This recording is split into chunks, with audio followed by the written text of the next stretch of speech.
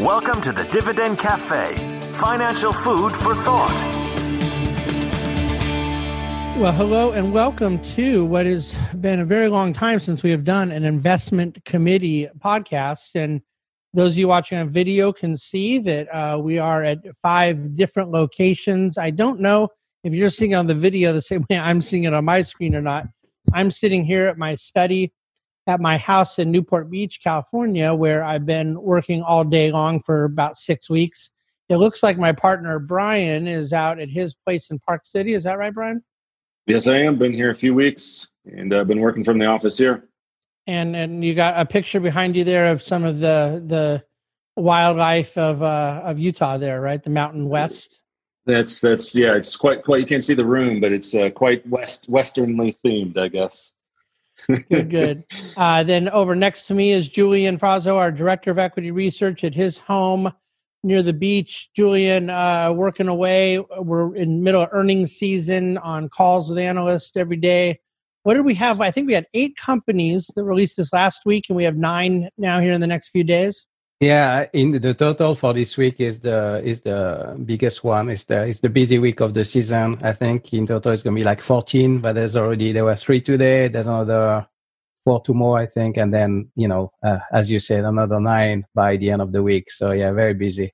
So a lot of our companies releasing earnings, and we're going to comment on that in a second. I have a couple questions for Julian about it without talking about any individual companies.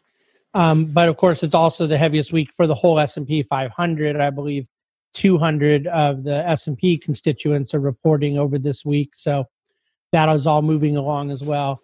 And then below me in our little Brady Bunch box and over to the left is Robert Graham. And Robert, I got a strong feeling that you are actually at the office unless you have a Bahnsen Group sign at your house. Tell us what you're doing there.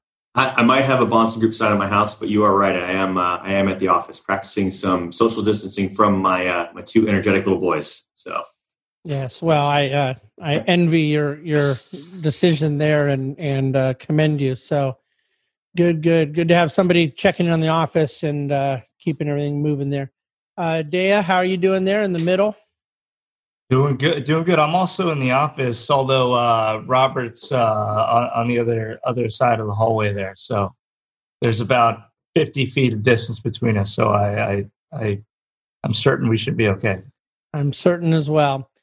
Well, it's good to have all of us together. There's been an awful lot of Dividend Cafe communications and COVID and market communications that obviously you guys are all reading and that we're sending out to clients and people who follow the Bahnsen Group's material and viewpoint. And I think we've had an extraordinary need to continue being highly engaged in markets and creating a lot of this content we're creating.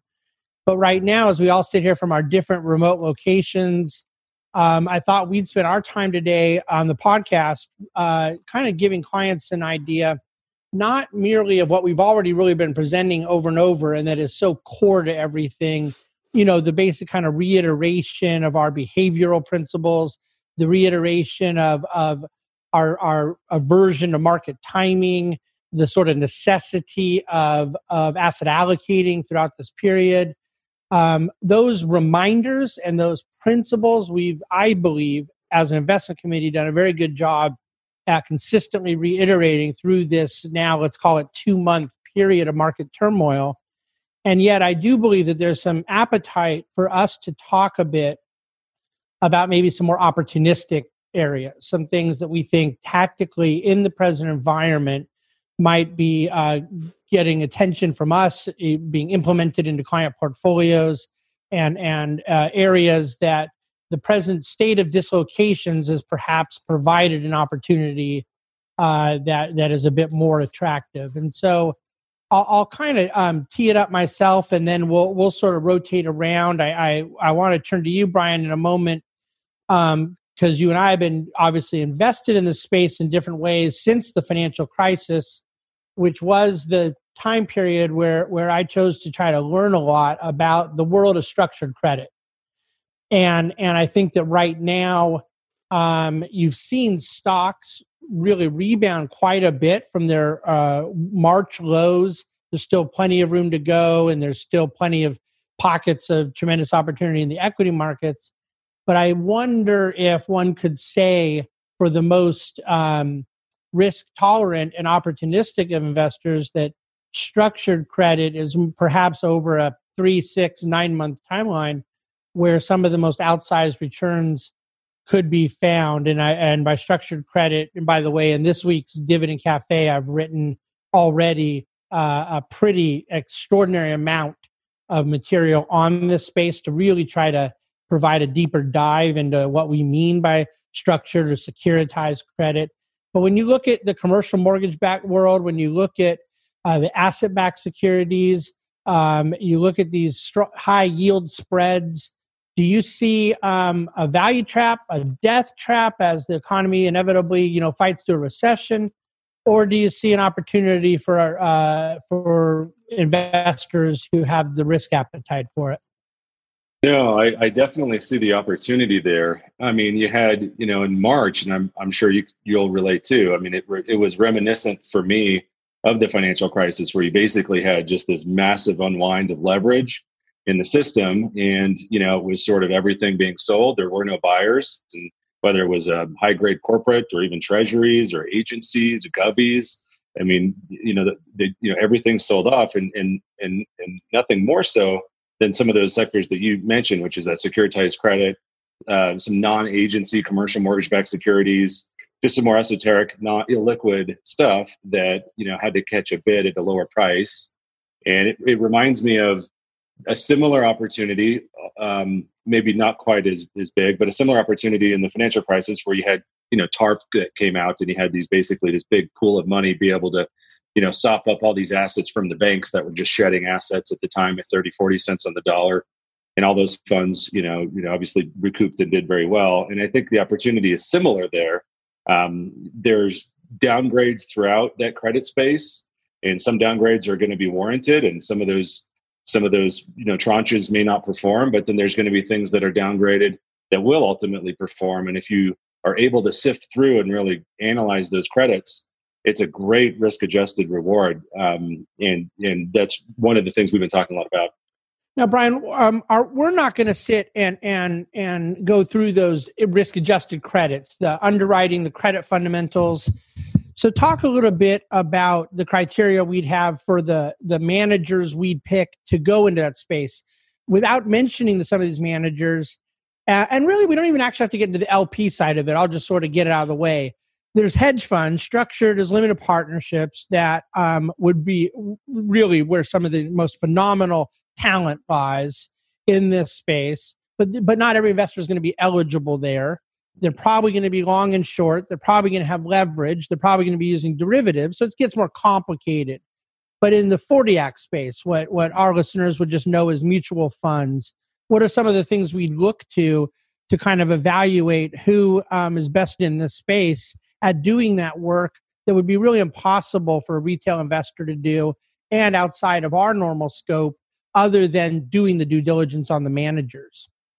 Yeah, no, and we have several managers that we would work with in that 40, the mutual fund space, the liquid mutual fund space. And, you want to have teams that have been around.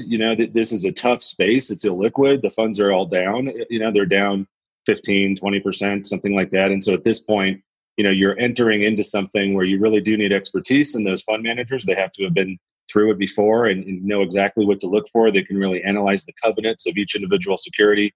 And so I would say it's experience, it's staying power, it's liquidity, and all of those things. And ultimately, we tend to shy away from, this isn't something we're swinging for the fences necessarily on. I mean, we are looking at this at a pretty level-headed approach. I'm not looking for CCC credit only or anything like that. I want a manager that's going to be on the upper end of bad, on the upper end of junk, in that space.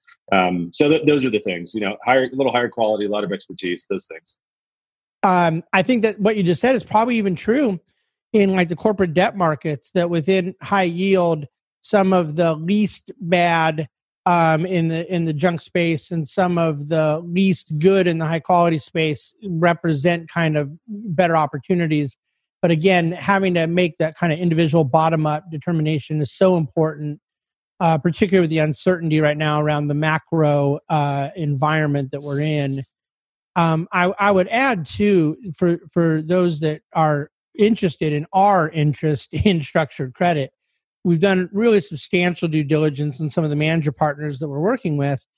And it's not just experience in securitized credit, it's this experience in securitized credit through market cycles.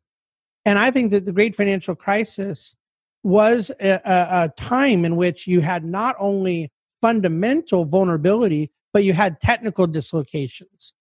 And that's what Brian and I experienced. Brian in particular became really gifted with high yield municipals and did well for his clients out of the high yield municipal space in 2009. But see, that was a technical dislocation combined with fundamental vulnerabilities that had to be understood. In structured credit, the structured credit space has exploded over the last 10 years. Managers who didn't necessarily go through the financial crisis, I think, would be less appealing by not having had that experience with both the technical and fundamental backdrop in the space. Does that make sense, Brian? Yeah, it definitely does, and that's a important factor of it all. And like you said, it's in these environments, whether it's an 08, 09 or this March basically of 20, you basically just have baby thrown out with the bathwater. And so what we're looking for is to sift through what was thrown out that didn't deserve to be, and stick with that kind of quality. So those are the managers that we work with that have that kind of experience. Well, Dave, instead of switching gears before I go to Robert about some of the emerging markets issues and Julian with some of the equity areas, I think that illiquidity has been a theme of ours all year. It's probably more so for me right now than even it was 4 months ago. And you look into middle market lending, and you look at some of the things we're doing with manager selection there, both on the collateralized loan space, direct lending, and then even real estate as a sort of different asset class, but related in the fact that it is offering access to an investment class without daily liquidity that brings in a different type of investor. It brings in a more sophisticated investor, but also one who's not able to hit a sell button on a given day so easily. So obviously there's plenty of fundamental questions around lending to businesses right now. I mean, half the businesses in the country aren't even open as we're sitting here talking, although many are getting ready to reopen. But that trickles down to real estate as well. It's hard for an office building, a retail space, industrial space to be collecting rent when the businesses are themselves maybe not even operating or operating at full freight. What are your thoughts on opportunity versus risk in real estate and in direct lending and collateralized loans? But again, I'm separating this from like a publicly traded REIT. I'm more talking about it, let's say, in a kind of alternative asset class environment. Sure. And you and Brian talked about the technicals, and around the middle of March, as we had seen that we started to have a full-fledged liquidity crisis on top of looming economic recession. And a lot of the, a lot of these mutual funds and a lot of these ETFs that hold some of these assets that are not so liquid, whether they be on the real estate side, the securitized side, or on the credit side, you started to see some serious dislocations in the bid-ask spread that a lot of these securities, were showing on the screen, essentially. So, I mean, just to look at investment grade bonds, where which is supposed to be, very liquid, very tight, very stable asset class. You had spreads. So the spread of the what those investment grade bonds were yielding relative to treasuries were high, but also with the bid ask spread. So if you were actually trading an investment grade bond, as far as you were offering, you were buying and selling, that little spread was significantly higher than is justified by what that level of yield was. So we started seeing that across all asset classes. And essentially, if you're in a more liquid type of trading vehicle, that's something that you would have gotten impacted with a lot more than some of the private structures that David is talking about. So we have many managers we use that are within a private structure that are not susceptible to that sort of those sort of outflows and those markdowns that could happen in a more daily intraday traded vehicle. So I mean, on the middle market side, I mean, we have a manager who's taking opportunities in middle market loans. Obviously, there are loans to private companies that have are earnings before interest, tax, depreciation, amortization of around 10 to 50 million. And they're typically making loans that are more senior. So if there was ever a default or something, that borrower would be first on that pecking order in order to collect any recovery. And we've seen we've seen some stability there as far as good collateral pools are concerned. And those managers, those loans aren't traded to. There's not really a secondary market for those loans. So a manager in that asset class, it's going to be tough to be tactical and opportunistic. But what we have seen them doing is adding to BDCs, business development companies, which is a publicly traded vehicle where the underlying securities are middle market loans, but they typically have more leverage. And as I mentioned, they're publicly traded. So those have sold off quite a bit relative to their private counterparts. The manager we used was down about 3 to 4% in Q1, where the publicly traded vehicles that use more leverage and are liquid were down over 20%. So that manager is actually using a small allocation to buy some of those publicly traded vehicles that have sold off quite a bit to take advantage of some opportunity. I think the BDCs overall that you refer to were probably on average down closer to 50%. But a lot of that is because they're at such a big discount to their own NAV, and their NAVs only get updated quarterly, so it's a little hard to get a mark to market. But in terms of the broad spectrum of BDCs, to draw that contrast you're drawing versus the entities that hold these loans without leverage on top, there may be as much as a 50% difference between how both structures might have performed in Q1. Yes, although both have recovered quite a bit in April. Right, exactly, and yeah, that max drawdown is around that number, and it's pretty stark contrast from how our manager did, and where they're not those. The vehicle itself is not being priced on a day-to-day basis, is not susceptible to outflows. So it's really important. Structure at the end of the day, structure matters, and it's really important to be aware that the liquidity you're offering your investors is married to the liquidity of the underlying assets. Well, I think that these vehicles represent great opportunity, and yet a lot of it's important for us to say, is not based on just the belief that the world will keep on turning, although I maintain the belief that the world will keep on turning. And it's not necessarily tied to a particular timeline or outlook on economic recovery. There's varying degrees of optimism and pessimism as to when the economy may recover and how much it may recover. And I don't really think I'd be that attracted to the space if making money in this investment was dependent on us getting those things right. Whether it be equity or debt, it's going to be very difficult to time and to fully grasp the magnitude of what economic recovery will look like. I don't think you can find two economists out there that agree right now on either the shape or timeline of the recovery. But to your point on structure, I think that if you assume most of the more negative economic scenarios, a significant amount of the senior debt space that's so dislocated in price and offering those yield spreads still seem very attractive. Right. So you're talking about a structure as far as some of those liquid structures that have been sold off?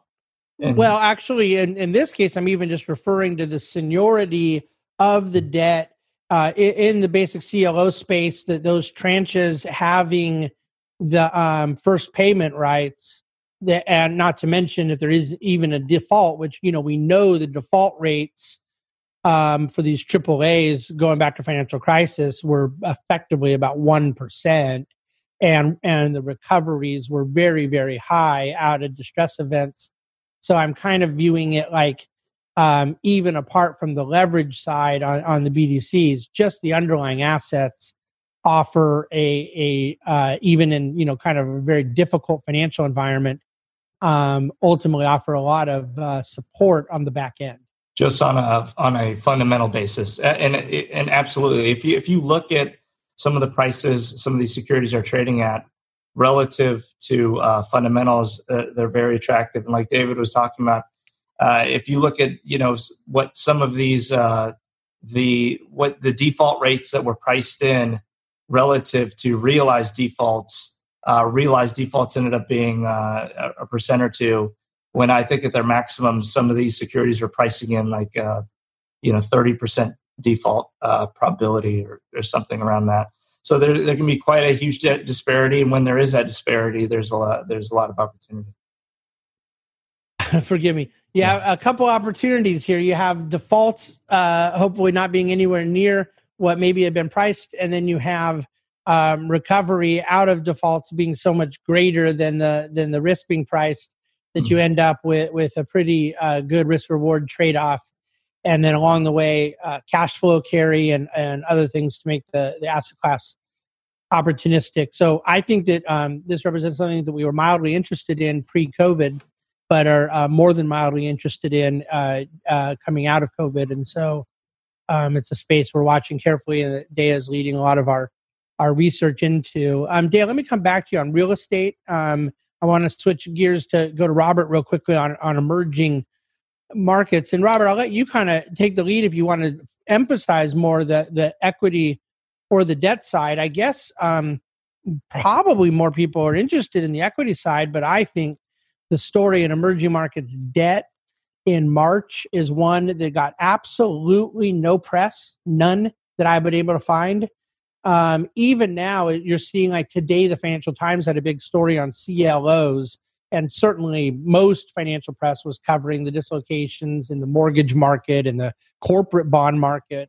The Fed obviously paid a lot of attention there, as we saw with their TALF facility. But I saw very little coverage of what was happening in EM debt. But that world just went to hell and back, and now has almost recovered all of that drawdown. Maybe talk a little bit about the dollar shortages, the dollar liquidity fears that are really so fundamentally important in our global economy, and then where you see some opportunity in the emerging market space. Yeah, sure. So the first part on the dollar shortages, I think, is a great place to start. So what happens, just for listeners sometimes, is that in times of duress, people around the world, not just U.S. citizens, but people all over, they want dollar-denominated assets and dollars themselves. A lot of times, foreign central banks have a hard time accessing those U.S. dollars to get to their respective domestic banks and to their citizens. The Treasury and our government did a great job addressing that really, really quickly in reestablishing what's called swap lines, dollar swap lines across the world. Swap lines were primarily used in the 2008-2009 financial crisis. Some of them stayed on to major, partner countries, Canada, the Swiss bank, ECB as an example. But a lot of them that were temporarily shut down or shuttered were reestablished. For emerging markets, the most notable reestablished swap lines are those to Brazil and Mexico. Okay, they were, as I was looking through emerging markets, two of the countries that I thought would be perhaps most impacted, not just by the COVID issue, but probably more so by the falling oil prices. Okay, because it is kind of the perfect storm for oil producers or countries in the EM world that are net exporters or dependent upon higher oil prices.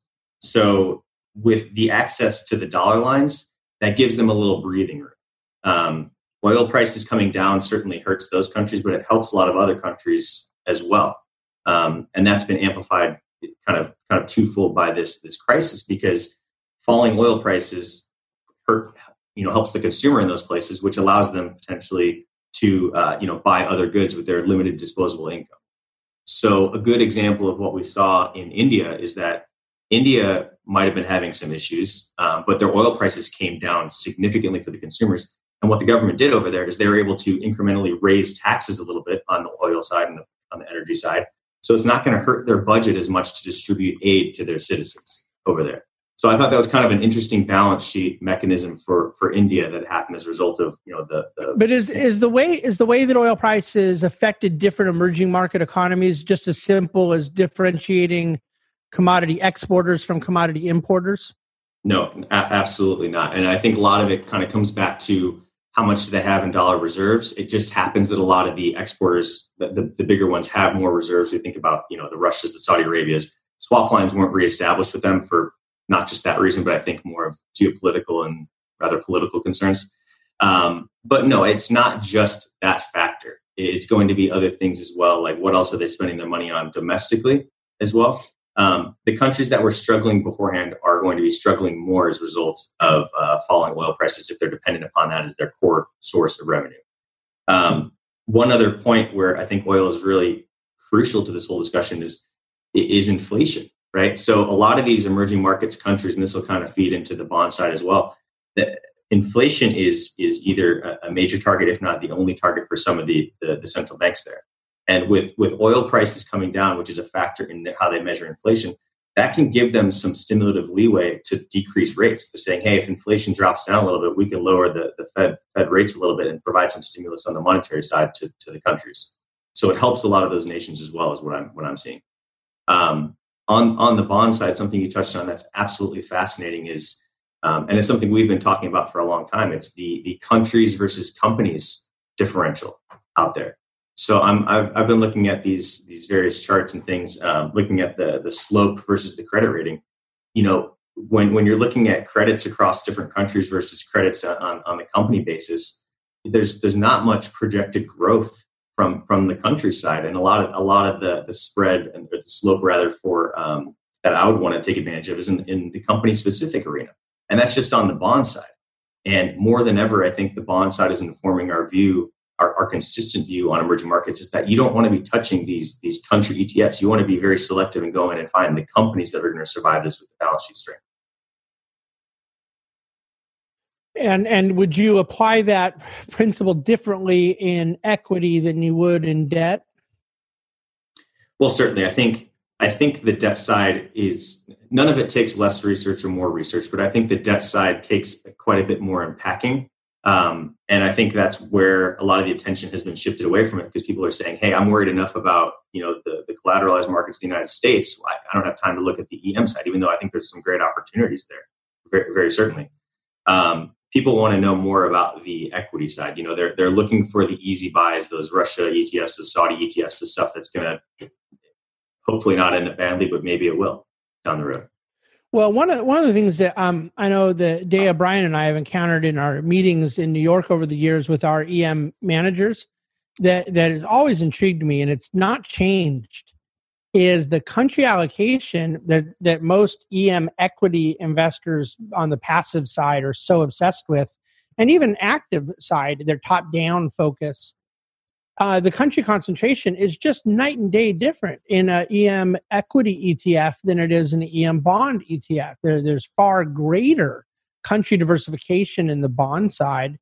And yet, for the top-down folks, you end up with such a concentration in China, Hong Kong, South Korea, Taiwan, these big exporter countries, largely from a certain Asian area, as opposed to on the debt side, it really does tend to capture a very different economic landscape, for good or for bad. But I think that your focus and what we've really believed in so strongly for over a decade now around bottom-up company performance driving EM equity is that you actually can do that, right? You can actually analyze fundamentals and growth and return on invested capital in individual companies, where on the debt side, it's so much a currency story and therefore macroeconomic. And so these really become very, very different asset classes, even though there's some degree of overlap. And yet I think that the debt dislocations that were largely remedied, as you pointed out, with these swap lines the Fed brought in, it points to vulnerability in the global economic system, and it makes it almost laughable when people talk about the dollar losing its status as reserve currency, when most of these countries apparently cannot get out of bed without having access to dollars by which they've denominated their own overly indebted balance sheets. So, these things are true when we're not in a crisis, but I guess some of them become more true in the midst of a crisis. Why don't I switch up to Julian, because I know a lot of people want to talk on the stock side of things, and we've talked a great deal, Julian, already and throughout the last, let's say, 5 weeks as we kind of began some of our repositioning after the really violent sell-off of March. We wanted to rid ourselves of any of the companies we felt were vulnerable and increase our positions where we thought there was most severe dislocation, and then also adding to the quality at great yields of some of those more stable companies, lower beta, and just very reliable multi-decade type dividend stories. And so we've spoken about the barbell approach of having kind of one side be much lower beta but great companies, and the other side being also great companies but just a little bit more opportunistic. So on that opportunistic side of that quote unquote barbell, that maybe aren't the consumer staples names, maybe aren't even the healthcare names, which have continued to really do very well for us, one of our biggest sectors. But again, I know it's a little constricting when we can't go into individual companies, but financials and energy continue to be two heavier weights for us. They've both performed quite well here in April, but were among the most beaten up in March. Talk about our convictions in financials and energy. Yeah, I guess it's been very interesting first 3-4 months, and we had a great opportunity in March with the dislocation in the market to move things a little bit and seize opportunities. And I guess we haven't really changed too much our allocation really in terms of sectors. I think we just increased the quality of the names we could own because we were given this opportunity. When there was this huge sell-off, in particular in second half of March. So I guess since then it's amazing to see how much the market has recovered. And if you look at the S&P now, we are like down 10% on the year, and year on year we're actually almost flat. We're down 2%. So it doesn't feel like we're flat from last year, but that's pretty much where it is at the moment. But that's really the market picture. If you look sector by sector, and to answer your question specifically, clearly, some sectors, that are more cyclical, like energy and financials, have been hit a bit harder. I've seen some pretty serious dislocation in March with, stocks that we like, that we think are, been great dividend payers, being down more than, I think, 50% from peak. So, and that's, if you look at the oil sector, for instance, people, just write down these companies because they are unable to cover their cash flows in the short term. But you have to look at, their hedging program, or maybe trading in May or June futures at $10 or $20. But most of the oil majors, they will have hedged their 2020 production in the 50s or in the 60s. So it's really irrelevant to them. Then you have to worry about more what's their hedging for 2021, 2022. But there's other things they can do to adjust to the environment. They all cutting capex, and they all managing the short term disruption. But if you look at the long term, we are not past peak maximum consumption. There's clearly a lot of oil demand is here to stay. So it's been disrupted for a quarter or two, maybe 3, but it will come back. People will go back to driving, will go back to flying, so that's just one sector to talk about the energy in particular.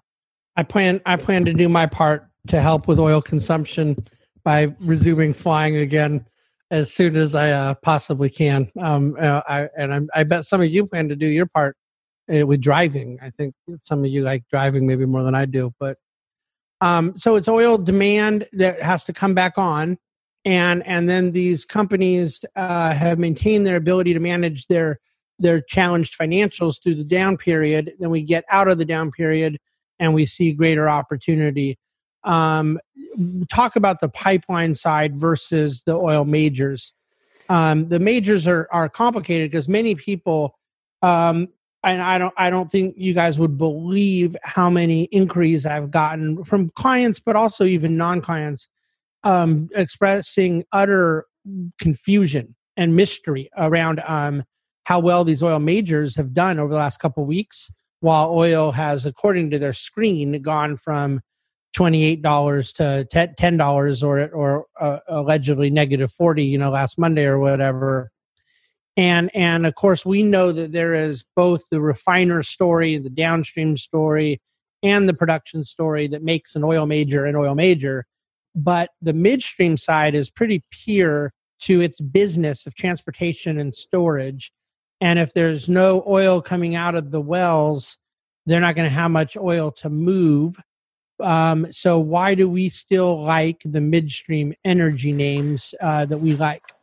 Well, first, oil is just part of the business. The midstream guys are doing, big portion is also gas, so it's not all linked to oil only. So gas still moving around, and also the ROI. I mean, you have to look at them as more owners of the pipelines that they're renting to these majors that that needs to move their production around. So the worry there is are they going to be able, like a landlord, to collect the rents from these guys, and they have long-term contracts. So the risk is more, I guess, the liquidity or the the bankruptcy risk of the clients. And from what we read from the transcripts or the presentations, they are they're not seeing any of this materializing at the moment. So there's really, it's tough for them as well in this environment. But I guess they're less exposed than the oil majors, being renters of the pipelines, basically. But so speak to that, and I'll make a comment, and maybe you can chime in on it. When people refer to the credit risk and financial risk of some of these counterparties, some of the maybe weaker players in shale, there's got to be some names that are going to end up going bankrupt, and it's debatable how many it will end up being. We don't know what governmental support there will be. We don't know where bank lines can be extended. There's a lot of financial flexibility that could change people's negativity that exists within capital markets. But if you take out that bottom quartile of weakness in shale, and then you look to just sort of the higher quality producers, even those that are going to themselves have really impaired businesses for a while, doesn't that make up the entirety of the counterparty universe for the better pipeline companies, the larger ones, again, without mentioning names, the two that we're invested in? And so to the degree, Julian, that there does end up being distress with some space of the producers, you get creditors that come in, you get acquirers that come in, even if you get banks that just say, I now want to own wells and rigs, which sounds like a pretty stupid business for a bank to be in. But even if they came in, don't they need pipelines to take the stuff away? No, that's right. I guess they might have to speak to someone else instead of talking to the management. Now they speak to the administrator who was running that company when he went bankrupt, but he'll still be there and they'll still have to move their gas or oil around. And one thing that was surprising, I was just on a call yesterday on real estate, and it feels like they were talking about the cruise liners being able to finance themselves at this moment. And that's a big difference with the great financial crisis in 2008. If you think about the cruise line industry, like this is probably the least, the worst industry you could be in at the moment, and they're able to refinance. And what's surprising as well is that the bookings for 2021 cruises are up from 2019. If that's a study that was done by UBS. So for sure in the short term, it's really awful. But even industries like that are, I guess people think are doomed at the moment, say can get financing. Yeah. Brian, are you going to go on any cruises in 2021? No, I'm not. And full disclosure, I've never been on a cruise, so that's not saying much. So if I went on one, it would be 100% increase. But no plans there. I agree with your energy comments. I'm just going to throw in there, the pipeline space, and I would say two things. There's a couple of names that we own, and so if there's carnage in the area, that those types of balance sheets survive and thrive. They can take advantage of lower prices and build out their network even more. And then the other thing is when demand actually does come back, and I'm pretty sure that since the world is still spinning, the demand will eventually come back once the economy reopens. A lower priced commodity moving through a pipeline is not necessarily a bad thing. The cost of moving it through the pipeline is about the same. And technically, demand should pick up a little. Something's a little cheaper. Maybe people consume a little bit more of it, which would mean a little bit more revenue for those pipeline companies. So two kind of closing comments on the energy space. Well, and I also think Julian's point about natural gas, in the case of the names that we own that we consider to be of a higher credit quality and possess stronger financial metrics, which I would agree is really important right now for people that are going to be invested in midstream energy. The beauty of what we did, where I think we got a little bit lucky, was that it wasn't like the bad quality was sold off dramatically and the high quality was only sold off a little. Like it was all sold off the same. And so we got to buy the high quality at the distressed prices that the low quality were residing. And so to me, I think that it was a really good trade to on the risk reward calculus. But that natural gas component, Julian, that you spoke to, it isn't just that they also have natural gas. They predominantly do natural gas, like 66% of revenues, give or take, and I'm trying to use round numbers across the couple of companies. So the natty gas world and the crude oil world have got to be differentiated. In some cases, they're competitors of one another, not just complements, to the degree that, of course, it's shale, the producers.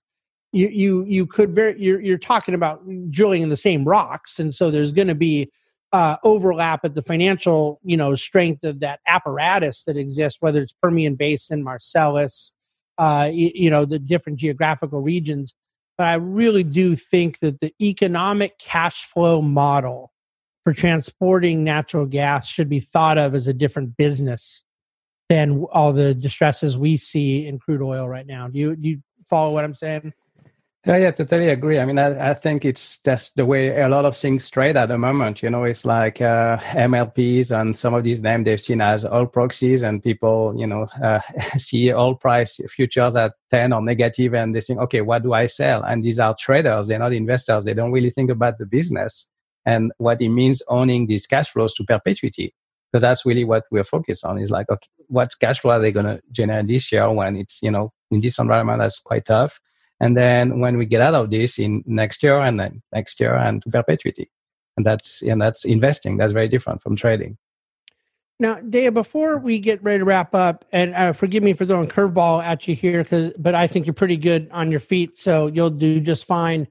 If we're going to talk about opportunistic investing and the spaces we like coming out of this COVID period, we've sat here today and talked about structured credit, securitized lending, real estate, emerging markets, energy.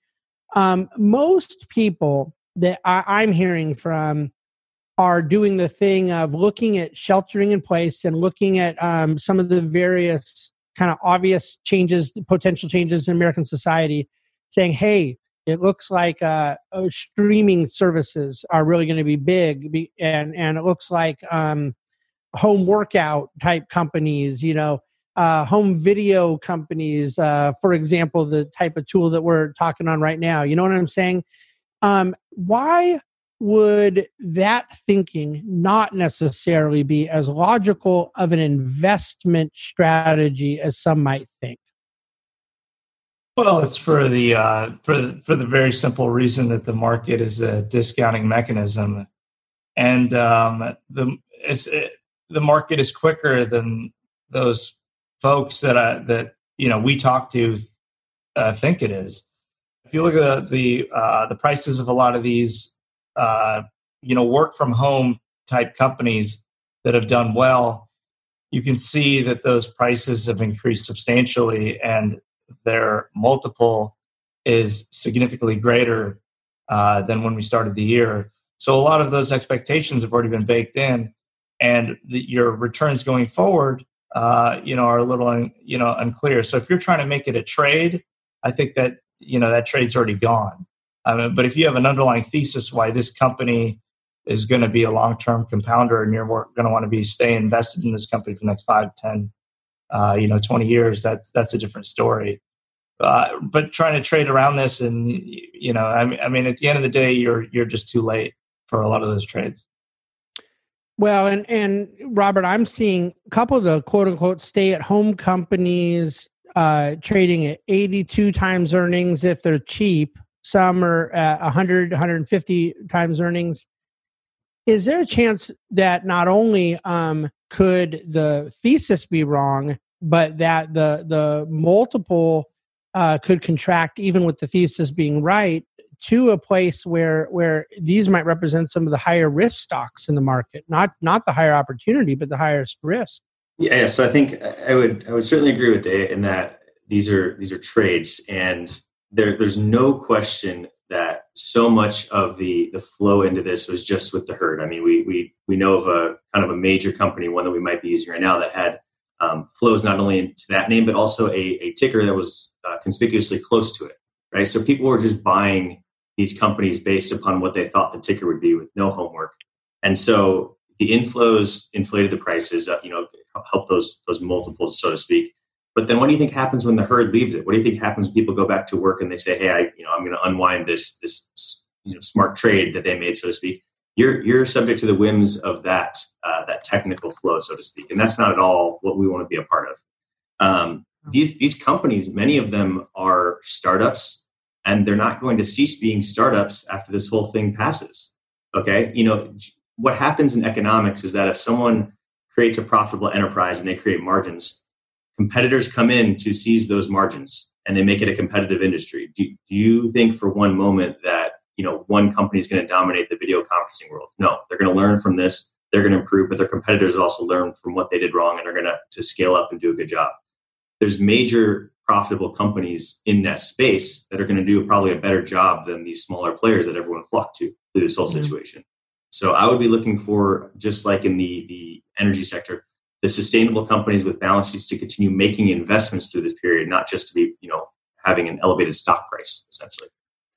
Well, and it's one of the reasons, I agree that there is such thing as first mover advantage out there, but I have to say that in this kind of transitory period of sheltering in place, I think there's reasonable debate as to how much, are people going to all go back to work and what at once, and what will the different transitions like in society be?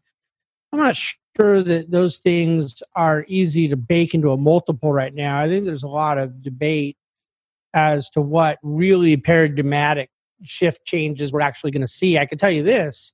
If people think that video office stuff is going to be the way of the future, we're not doing too many more of these podcasts by video because we're going back to work. We're going back to our office. There we go.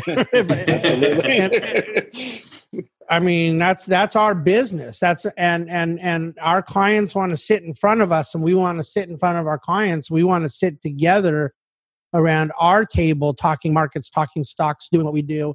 The video thing has been a fine stopgap, but I would use that just as an example about a whole lot of things that I'm not sure they represent as much of a sea change. And if they do, great. But to your point, all that means they're going to invite more competition. I can't think of one short of, and this is not a new company. This is a 20-plus-year-old story of the largest e-commerce company in the world. I can't think of one that has a moat that really will keep competitors out of their business.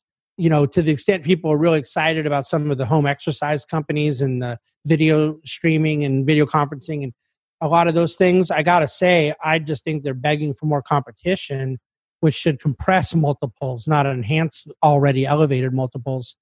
So I will stick to our theories that opportunities coming out of COVID on a risk-adjusted basis, I like the themes we've all talked about today far more than the the headline stories that might seem to have a bit more of a consumer fat orientation to them right now while we're all locked down at home.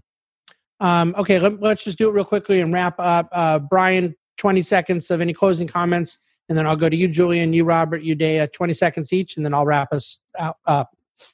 Sure. So I'll go backwards, forward. So on some of those names we're talking about, video teleconferencing and things. It's what we're doing is managing wealth for people to achieve goals.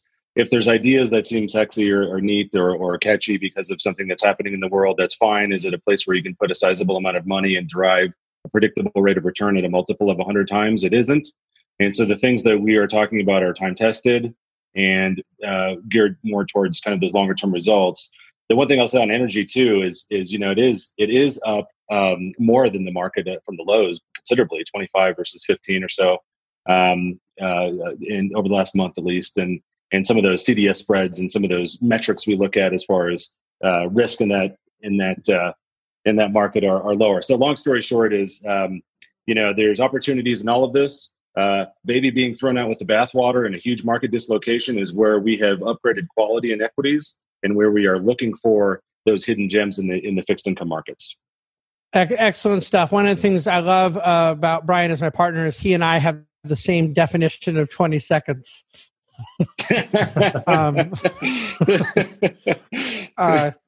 That's fair. Julian, what kind of comments do you have just in terms of all the things we touched on today, just to kind of represent a closing comment? I just, I want to talk about equities again. And it's a very interesting time, with on one hand, valuation that looks very elevated.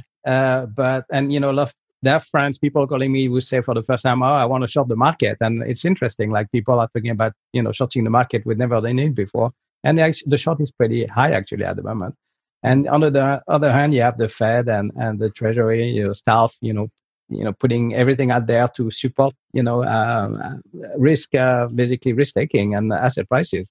So, I think it's a very exciting time to be doing this job and looking at all these companies. And I just can't wait to see when they can start guiding and talk about the normal world again. Well, I agree. Fascinating times.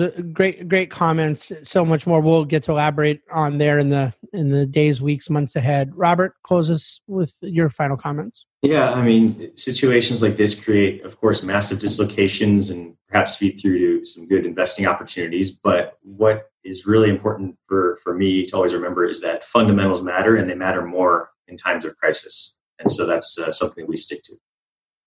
Very, very good. And Dea? Yeah, and I know you've spoken about it before. And some of these paradigmatic changes, I don't know how things might permanently change in the future. I think some people won't change, and some people will, and maybe some industries will be a little bit different. But all that doesn't mean that it's bad for markets. Markets adjust as they always have been, and entrepreneurs adjust, and they find a way to make profit and be able to have successful business models despite challenges. So it's very difficult to say if one thing's good or bad. All you can do is really consult the historical record and realize that markets tend to overcome challenges in the long run. Well, and I'll piggyback off that in my closing comment. And I appreciate everything you guys have said, and hopefully our listeners know, and more important than that, our clients really know how like-minded we all are, how aligned we are in the way we're approaching all these things. My view about paradigmatic shift is not stubborn. It is not that I don't think that there's change. It's just that I don't think change is a change. I think change is a constant. I think that there's always been change, and there always will be. And so it's very hard for me to feel stressed about changes. What I am stressed about is that we may misread changes or that we may misapply them. And I guess you have less of a chance of doing that the less you try to kind of speculate on where entirely culturally transformative type events may be happening.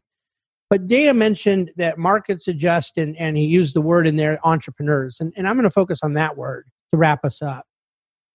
to the extent that there's uncertainty right now in the health pandemic, the policy response, the impact of fiscal and monetary stimulus, the timeline of different cities, counties, states, not to mention federal guidelines coming off to reopen the economy.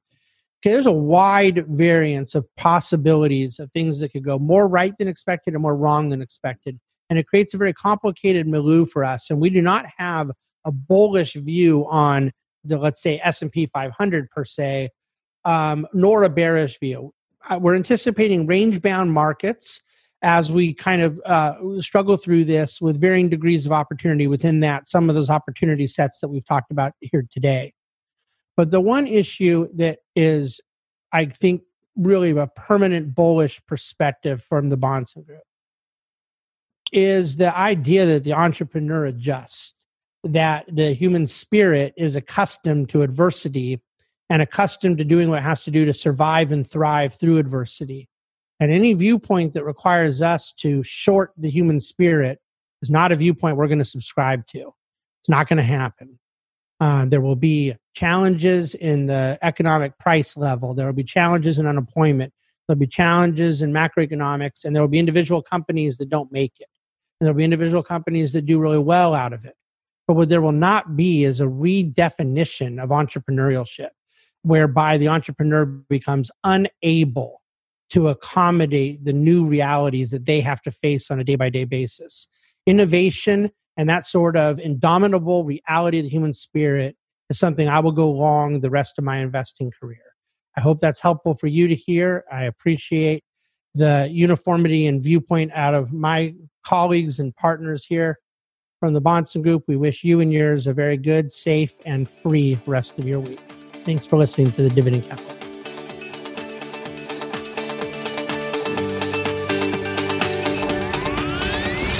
Thank you for listening to the Dividend Cafe, financial food for thought.